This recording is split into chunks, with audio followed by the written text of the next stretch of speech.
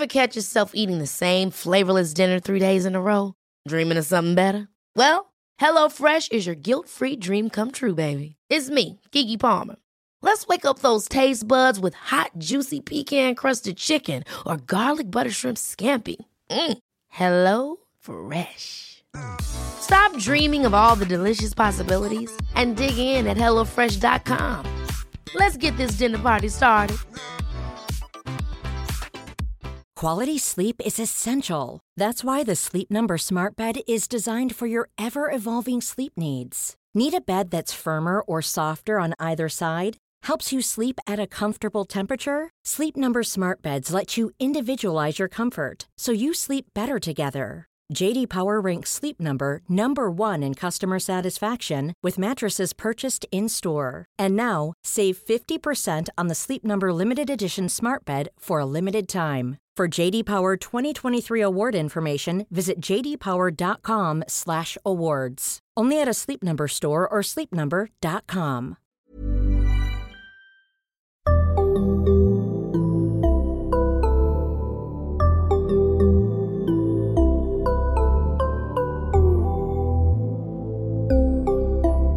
Barnpsykologerna. Hej och välkomna till ett nytt avsnitt av Barnpsykologerna. En podcast med Liv Sirski och Lars Klintvall. Och idag med Johan Åhlén. Hej! Hej! Tja! Johan är psykolog och forskare på Karolinska institutet. Och vad är det du forskar på?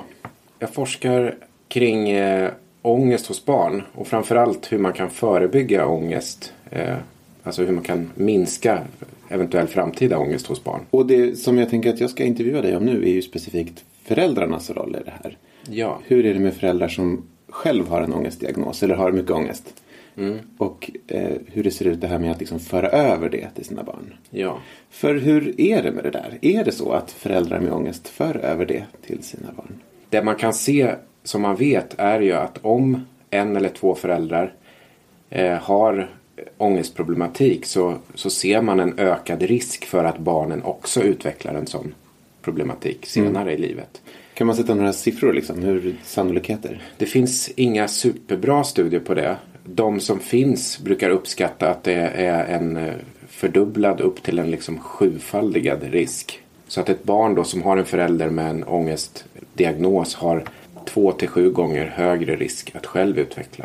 Och desto fler föräldrar man har med ångest då, desto större är risken förmodligen. Det finns några studier som har börjat titta på det också. Och det verkar absolut vara så att har man 2 föräldrar med psykiska problem skulle jag säga generellt så blir det en mer ökad risk än bara dubblerad. Ja, så att det verkar vara någonting som är speciellt eller särskilt då. Och hur tänker man att mekanismen ser ut för det här? Ja, man tänker ju som med allt annat, eller höll jag på att säga mycket annat, att det finns både liksom biologiska aspekter och miljömässiga. Det tänker man om allting annat också. Precis. Men i det här fallet så är det faktiskt så att när man har tittat på det så talar mycket för att det är framförallt miljömässiga faktorer som gör att barn utvecklar ångest. Och det är det jag är mest intresserad av. Det är ju om det finns liksom föräldrabeteenden eller i föräldraskapet eller i relationen med barnen någonting som gör att barnen i de här familjerna då utvecklar eller mer ångest. Att det liksom finns en miljö som är liksom inte bra för barnen om de har en sårbarhet då för det. Att det finns liksom alltså ångeststärkande eller hur man ska uttrycka det, faktorer i föräldraskapet. Ja, men då sa du nu innan att det fanns man kunde hitta 3 specifika sådana här risk. Ja, det kan man säga. Att tittar man på forskningen så kan man sammanfatta det i de här 3 tycker jag. Och det är ju då det ena, och det är kanske det man mest självklart tänker på, det är att föräldrar med en ångestproblematik ofta kan vara mer överbeskyddande eller liksom överdrivet beskyddande eller hur man ska säga.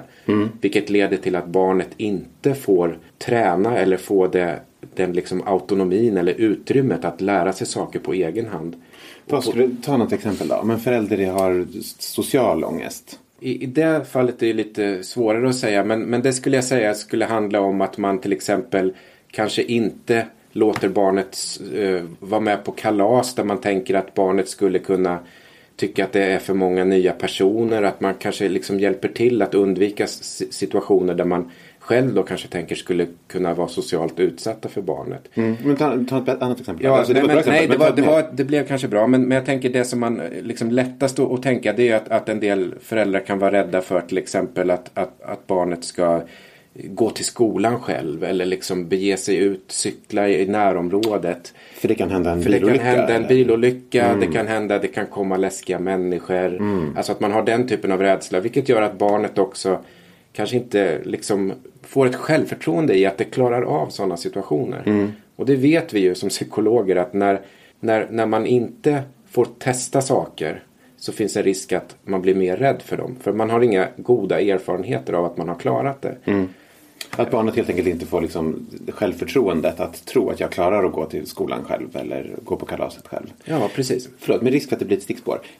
Är det här för att föräldern överidentifierar sin barn och tänker så här: jag tycker att det är så jävla jobbigt att gå på kalas, så då kommer mitt barn också tycka att det är superjobbigt att gå på kalas. Jag vill inte utsätta mitt barn för den jobbiga situationen.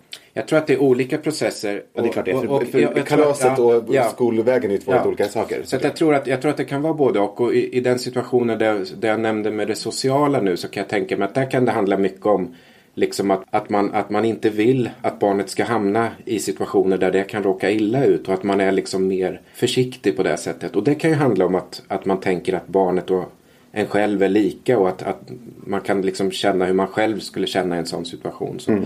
Medan i det andra fallet så handlar det kanske mer om att kortsiktigt lugna sig, för att det är läskigt att släppa iväg sina barn i närområdet om man inte har gjort det. Det kan vara läskigt att se sitt barn klättra högt upp i en klätterställning. Det finns mycket som kan hända, och då är det skönt att ganska snabbt, nej men vi skippar det här, du behöver inte klättra så högt. Du kan mer för att lindra sin egen ångest, inte för att man tror att barnet kommer bli rädd, nej. Nej, precis. Utan det är två olika saker.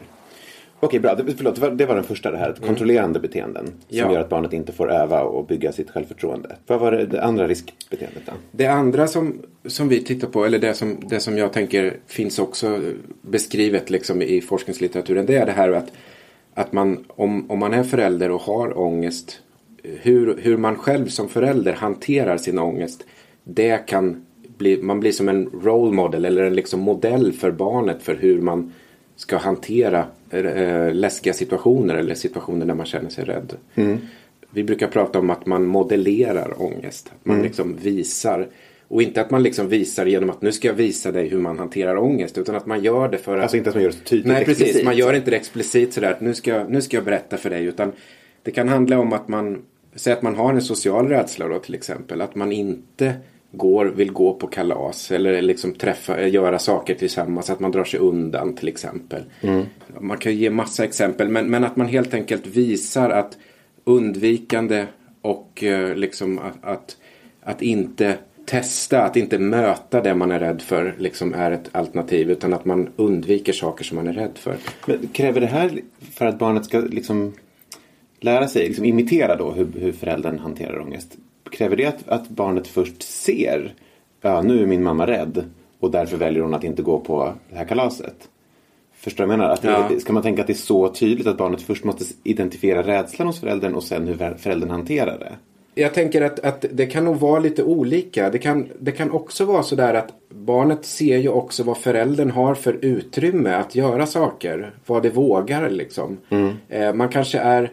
Säg att man, och det här kanske närmar sig lite det som sen blir överbeskyddande. Alltså det som vi har nämnt som överbeskyddande. Liksom att, kontrollerande, precis. Att man kanske är i ett sammanhang och så kanske man upplever att de andra barnen får göra andra saker än jag. Liksom, och då kanske man förstår att ens förälder är ängslig. Alltså även om man inte förstår det begreppet. Men att man ser på något sätt att min mamma eller min pappa eller liksom gör på ett sätt så att det förmedlar någon slags rädsla mer, vad ska man säga, det kanske inte alltid är så explicit tydligt att man ser att nu är min mamma rädd liksom. Och då går hon därifrån? Nej. Du tror inte att det är så explicit? Inte alltid, men visst, det kan väl vara så också. Nej, men jag tänker att det spelar roll för att en strategi som man skulle kunna ha som förälder med mycket ångest är ju att se till att aldrig visa den ångesten för sitt barn. Så barnet aldrig ser att man har ångest. Nej. Och då kan ju inte barnet rimligtvis förstå att det är undvikande beteenden man gör. Nej. Och en annan strategi skulle kunna vara att man är öppen med att man har ångest. Men att man till exempel tränar då. Att man modellerar just själva liksom ångestpåslaget och tränandet. Ja. Är det en vettig... Det är vettigt och jag tror att man kan göra både och. Fast på olika sätt. Och det här med att jag pratade om det här med att modellera undvikande eller att visa liksom att man undviker saker man är rädd för. Det är ju en del av det här med modellering. Det andra är ju helt enkelt att man också pratar mycket om saker som är farliga. Att man det här liksom är farligt, också, det här är farligt. att man, ta det försiktigt, var försiktig nu liksom. Eller att man pratar om saker utan att tänka att barnen liksom registrerar och faktiskt att man pratar över middagsbordet med någon annan vuxen kring corona eller någonting som är liksom hur farligt saker och ting är. Att man pratar mycket om att det har hänt saker i närområdet. Man kanske liksom har ett sätt att uppmärksamma faror och att också tolka saker som kanske inte alla skulle uppleva som farliga, som faktiskt farliga. Och i det fallet så tror jag att där kan föräldern mer tänka på att tänk på vad du säger liksom. Det där behöver man inte göra. Nej, för att i det fallet så kan det handla om att föräldern, den vuxna har ett sätt att förstå den informationen. Barnen har kanske inte samma. Och det blir liksom då svårt att ha det samtalet. Att nu ska jag berätta om något läskigt, men det är inte så läskigt för att, alltså det blir väldigt svårt. Däremot tror jag att säg att man har en fobi för hundar till exempel. Då blir det kanske väldigt tydligt när man ska gå till förskolan eller något att man som förälder inte vill gå om det kommer en lite större hund som är läskig. Och så säger man, oj där kommer en hund, kan vi stannar, vi cyklar inte här utan vi går runt här istället. Liksom. Det kanske är svårt i stunden för föräldrarna att låtsas som att det inte finns. För barnet kanske upptäcker det ändå. Och i det fallet tänker jag att där kanske det är bättre att man som förälder så här, såg du hur rädd jag blir? Det här är någonting jag kämpar med. Men just den där hunden vågade jag faktiskt inte gå nära. Det här låter ju som en förälder som har väldigt liksom, god insikt i sin fobi. Men jag tänker, har tid att göra en terapisession på morgonen. Men du förstår hur jag menar. Att i vissa fall så kommer föräldern kanske inte kunna göra på det sättet att man inte låtsas om. Liksom, utan då blir det viktigt att förklara för barnet vad som händer. Att jag är jätterädd för hundar. Det är någonting som jag... Men jag försöker stanna på den här samma sida av trottoaren ändå. Liksom. Ja, om man nu gör det. Alltså, precis. Och det kan man säga så här, det kan väl vara ett tips då. Att liksom, det finns väl ändå... Ganska många vet väl ändå om att har man en fobi så kan det hjälpa att liksom gradvis utsätta sig för det och träna så. Och i det fallet så tror jag att där kan det vara dumt att inte berätta för barnet. För i det fallet så kommer barnen förstå att det är någonting som händer. Vi går alltid en jättelång omväg här för att det finns en hund som bor. Alltså det blir liksom, det är klart att barn registrerar. Ja, då är det bättre att vara transparent. Just det. Men som jag sa innan, i vissa fall när man pratar om samhället eller pratar om liksom möjliga faror eller hur man tolkar olika situationer. Det kanske är svårare att liksom ta in barnet i. Och där kanske man ska tänka som du sa. Här är vi tysta. Okej, bra. Ja. Nu pratar vi om föräldrar, hur man för över ångesten till sina barn. Och så har du först sagt det här kontrollerande beteenden som gör att barnet inte får något självförtroende. Ja. Och det andra var hur man modellerar... undvikande eller faror i samhället. Liksom. Att man förmedlar en världsbild av att det är farligt att leva, så håll dig undan. Liksom. Vad är den tredje grejen? Den tredje saken, det är att föräldrarna kan vara hårda eller stränga mot barnet när det visar olika känslor. Och det handlar om helt enkelt att barnet får då kanske inte en bra möjlighet att reglera känslan, utan man möter någonting som är väldigt hårt och väldigt liksom icke-validerande. Att man får bara liksom någonting hårt tillbaks om man är i en situation när man känner sig utmanad eller rädd eller så. Varför gör man det som förälder? Ja, för man borde ju tvärtom vara väldigt förstående om ett barn har ångest om man själv har ångest. Ja, absolut. Och det tror jag att man till viss del kan vara. Men om man har mycket ångest så kan det vara så att det finns situationer som triggar den här ångesten hos föräldern. Och när man har mycket ångest själv, då är det svårt att ha tillgång till alla sina liksom rationella, eller inte bara rationella, men alla sina föräldrafärdigheter. Utan då kanske man blir väldigt stressad. Man har inte så många andra förhållningssätt än att vi måste ur den här situationen nu också. Och att komma ur situationen, det kan vara att liksom, nej, lägg av, nu måste vi iväg liksom. För att man själv har ångest. För att man själv har ångest. För att man själv blir stressad. Så att det handlar inte om att man inte förstår att barnet behöver något annat. Det handlar inte om att man är en dålig förälder som inte förstår barnets behov. Men i situationer när man själv blir stressad eller får ångest eller känner sig väldigt triggad, då är det svårt. Jag kan ge ett eget exempel. Min dotter som nu är 7, när hon opererade halsmandlarna för något år sedan. Och hon klarar inte att ta liksom medicin, smärtstillande eller något. Det är så svårt att få henne att ta medicin. Piller. Eller dricka. Vad den är liksom. Det är omöjligt. Och det här stressar mig oerhört. För jag tänker att hon måste ju få i sig det här smärtstillande nu när hon har gjort en operation. Och då kan jag liksom i den stressen att jag upplever att det här är så viktigt. Då tappar jag liksom förmågan att lirka. Utan då blir jag liksom, du måste ta det här nu! Och det hjälper ju ingenting. Men det blir ju en hårdhet som hon inte liksom blir hjälpt med. Liksom. Och jag tänker att det där tror jag många föräldrar känner igen. Att när det blir väldigt stressande för föräldern. När föräldern upplever att det här blir farligt. Liksom, eller det här blir någonting som, då blir man arg. Men hur mycket kan det vara att man tänker, att man ser att ångest är ett problem hos en själv. Och då tänker man, gud, min unge är precis som jag. Ja. Jag måste på något sätt, inte medvetet, men att man tänker, jag måste straffa bort det här. Jag kan inte ge uppmärksamhet till att barnet är rädd, för då kommer den fortsätta. Ja. Att man tycker att det är så jobbigt med den här rädslan så att man inte ens vill låta barnet känna den.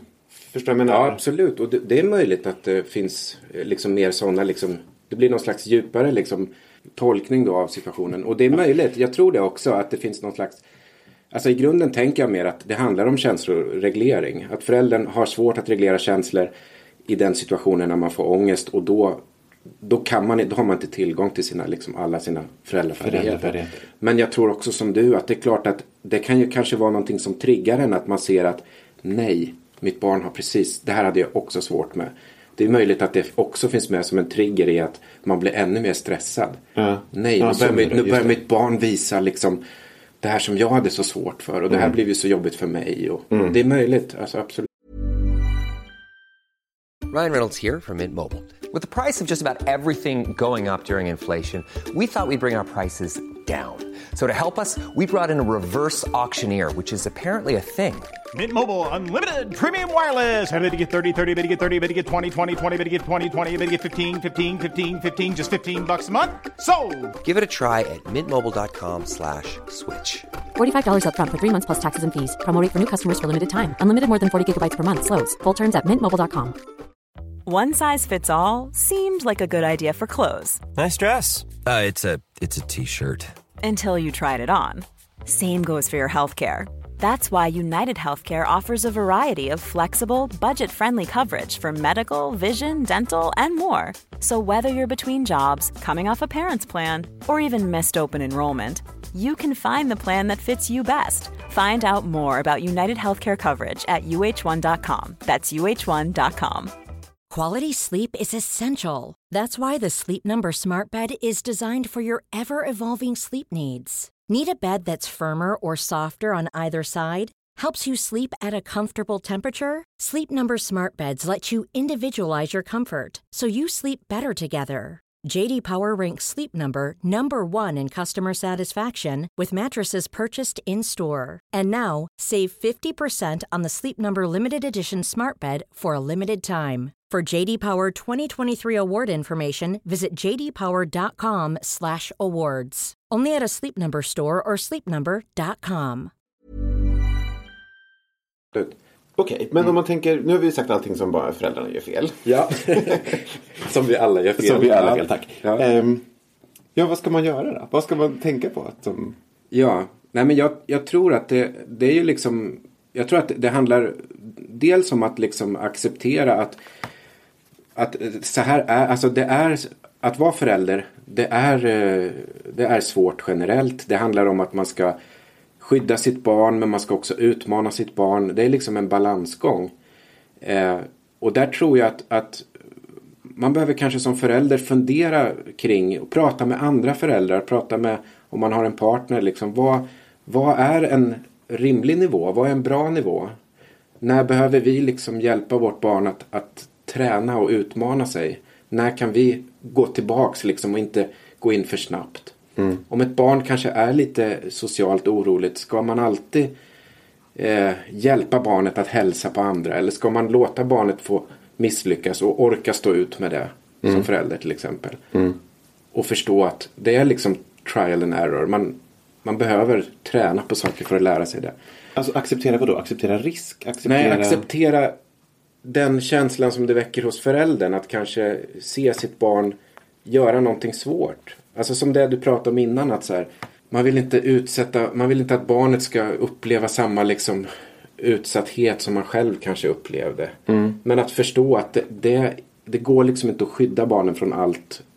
Eller det kanske går, men då får det konsekvenser. Liksom. Det blir inte så kul. Nej, utan att barnet behöver få de här situationerna när det får träna på saker som det inte riktigt klarar av. Även om det kan vara jobbigt för en förälder att förstå det, eller att se det.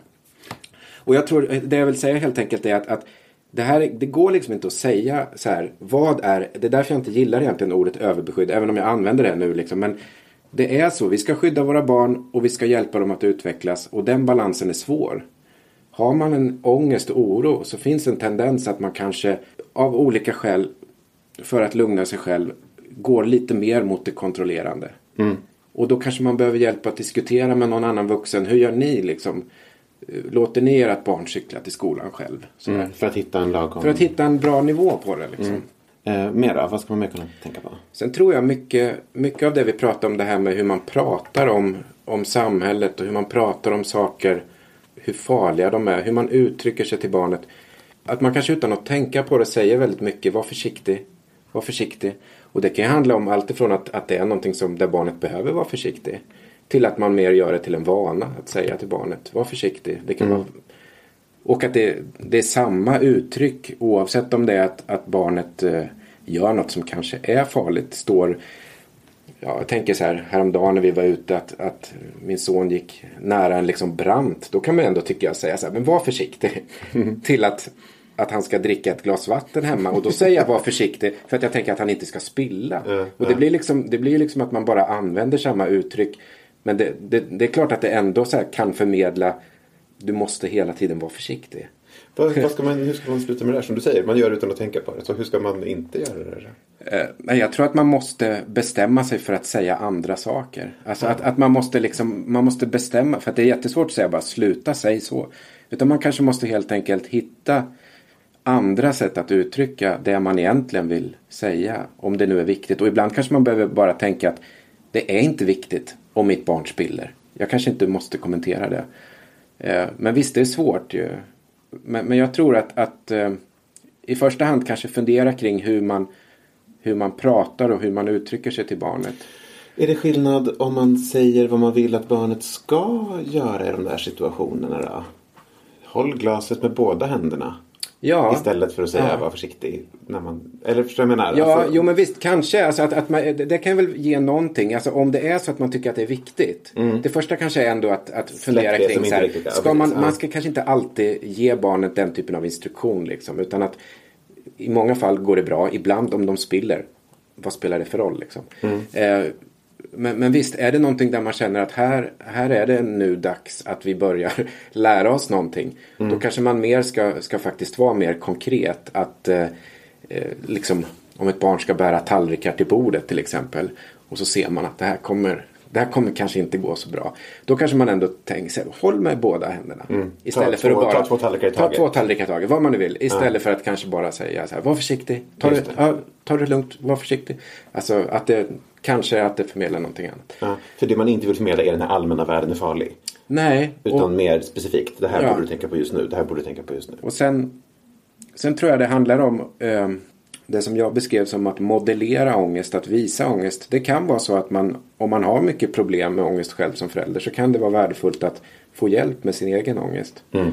För att jag tror att det är liksom ett sätt att också, om man till exempel får en psykologisk eller en KBT-behandling för sin sociala fobi eller sin oro eller sådär, så kan man lära sig saker i det som gör att man själv kan bli mindre orolig, mindre ångestfylld. Och det kommer säkert också vara bra för barnet. Och man kommer lära sig själv känsloregleringsstrategier som man sen kan lära barnet. Ja. Eller hur? Det var det du var inne på. Absolut. Ja. Och sen tyvärr är det ju så att ofta när man får en egen behandling som vuxen för ångest, så kanske inte vi som psykologer är inte vana då att liksom gå in på också så här föräldraskapet som en del av det. Utan vi jobbar mycket med liksom, jobbar man med social ångest så jobbar man mycket med de situationer som är jobbiga för den som är patient. För föräldern i det fallet. Man kanske inte går in på så här, okej, hur ska du omsätta det här nu med dina barn? Det är liksom inte något man gör. Eller så gör en del det, men jag tror inte att det är så vanligt. Och det finns i alla fall inte med i de här manualerna som finns liksom. Så jag tänker men jag tror ändå att det är värdefullt. Oavsett om det kommer upp eller inte så tror jag att bara att man mår bättre själv som förälder. Att man har mer buffert, att man har liksom som du sa, alltså fler färdigheter för att reglera sin rädsloimpuls. Så kommer det också vara säkerligen liksom bra för barnet, tror jag. Har du någon mer sån här konkret som man faktiskt kan tänka på som förälder? Ja, jag tänker också på de här situationerna som jag sa, när man blir stressad som förälder och blir väldigt hård. Att där tror jag att man kan behöva kanske också, det handlar om att liksom identifiera i vilka situationer det där uppstår. Och där tänker jag att kanske få hjälp om man har en partner, att i den här situationen så kanske man behöver hjälp och bli påmind om att liksom bekräfta nu liksom.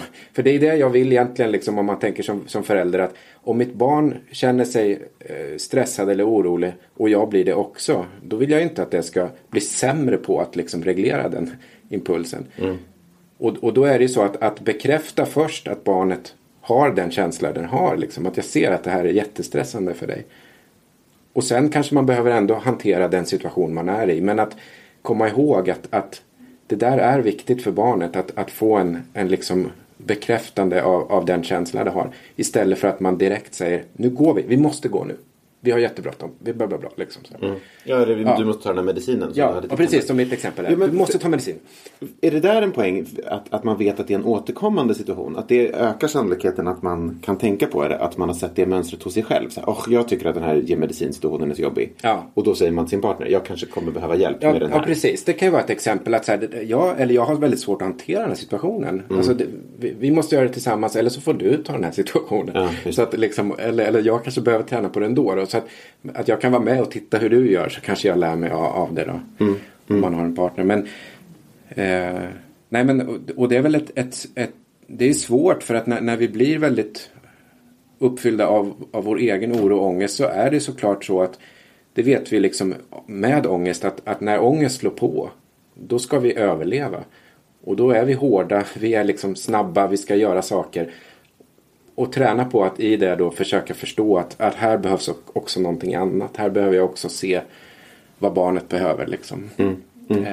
Men jag tror ändå att kan man identifiera att det där faktiskt händer ofta, så kanske man kan se lite så här, var finns det utrymme för mig att liksom få med. Man kanske kan bestämma sig för att en viss mening, att jag ska alltid säga, jag ser att du, alltså någonting sånt där. Så man har något mantra, så just det, jag ska alltid säga det här först. Det kanske blir konstlat i början, men det kanske blir som det kanske lär en att jag behöver få med det här också. Trots att vi har jättebråttom till skolan, eller trots att du måste ta den här medicinen, och jag kommer kanske behöva tvinga dig att ta den, men att måste också liksom få med bekräftelsen liksom, av barnets känsla i det. Det blir upprepa kanske. Men det här som du sa med att man antingen, när man har ångest själv, att man antingen bestämmer sig för att om man kan dölja den så döljer man den. Ja. Man pratar inte om allting man är rädd för i världen. Nej. Men exemplet som du hade där med när man är rädd för hundar och går förbi den här hunden. Ja. Och man vet att barnet kommer se att man är rädd. Då är det bättre att vara öppen med det. Ja, jag tror det. Och visa, jag är rädd men vi kan göra det här ändå. Ja. Och det kan ju finnas en fördel att man också pratar om det i ett skede när man inte själv är väldigt stressad. Alltså att man kan prata med barnet om det, tycker jag. Och det där kan man tycka... Alltså vid ett senare tillfälle? Ja, det kan man göra. Okej. Alltså, eller i situationen om man tycker att det funkar bra. Men jag tycker det där är har jag fått frågor om också. Ska man berätta för sitt barn att man är en orolig person? Och jag tycker liksom att på något sätt kan man ändå behöva prata om det på ett sätt som gör att för att barnen ser så mycket. Jag menar, det behöver inte vara så tydligt som vid en fobi. Det kan ju handla om att det är en förälder som inte tycker om att gå på sociala aktiviteter. Och så, det är klart att barnet registrerar och tänker, liksom jämför den föräldern med kanske andra eller så. Och undrar varför det är så.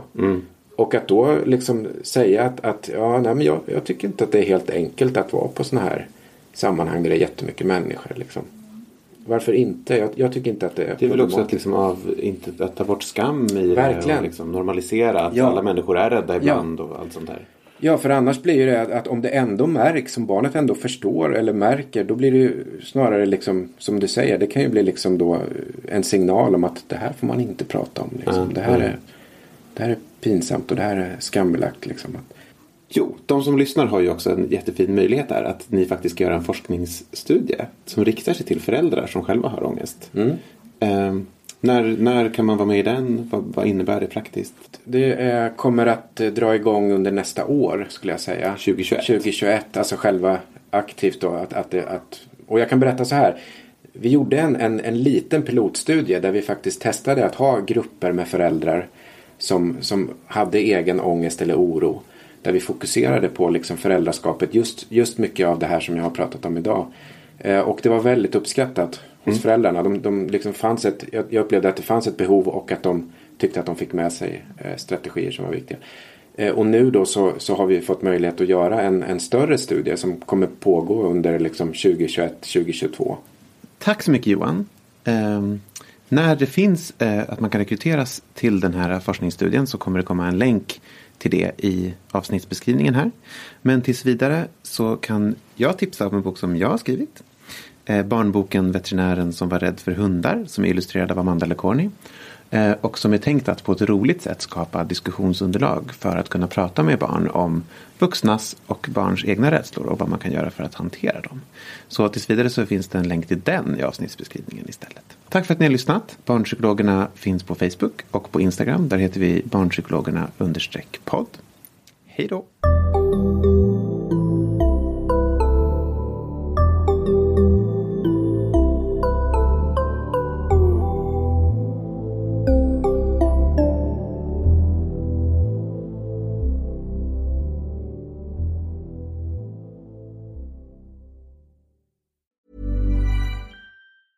Ever catch yourself eating the same flavorless dinner 3 days in a row? Dreaming of something better? Well, HelloFresh is your guilt-free dream come true, baby. It's me, Keke Palmer. Let's wake up those taste buds with hot, juicy pecan-crusted chicken or garlic butter shrimp scampi. Hello Fresh. Stop dreaming of all the delicious possibilities and dig in at HelloFresh.com. Let's get this dinner party started. Even when we're on a budget, we still deserve nice things. Quince is a place to scoop up stunning high-end goods for 50 to 80% less than similar brands. They have buttery soft cashmere sweaters starting at $50, luxurious Italian leather bags, and so much more. Plus, Quince only works with factories that use safe, ethical, and responsible manufacturing. Get the high-end goods you'll love without the high price tag with Quince. Go to quince.com/style for free shipping and 365-day returns.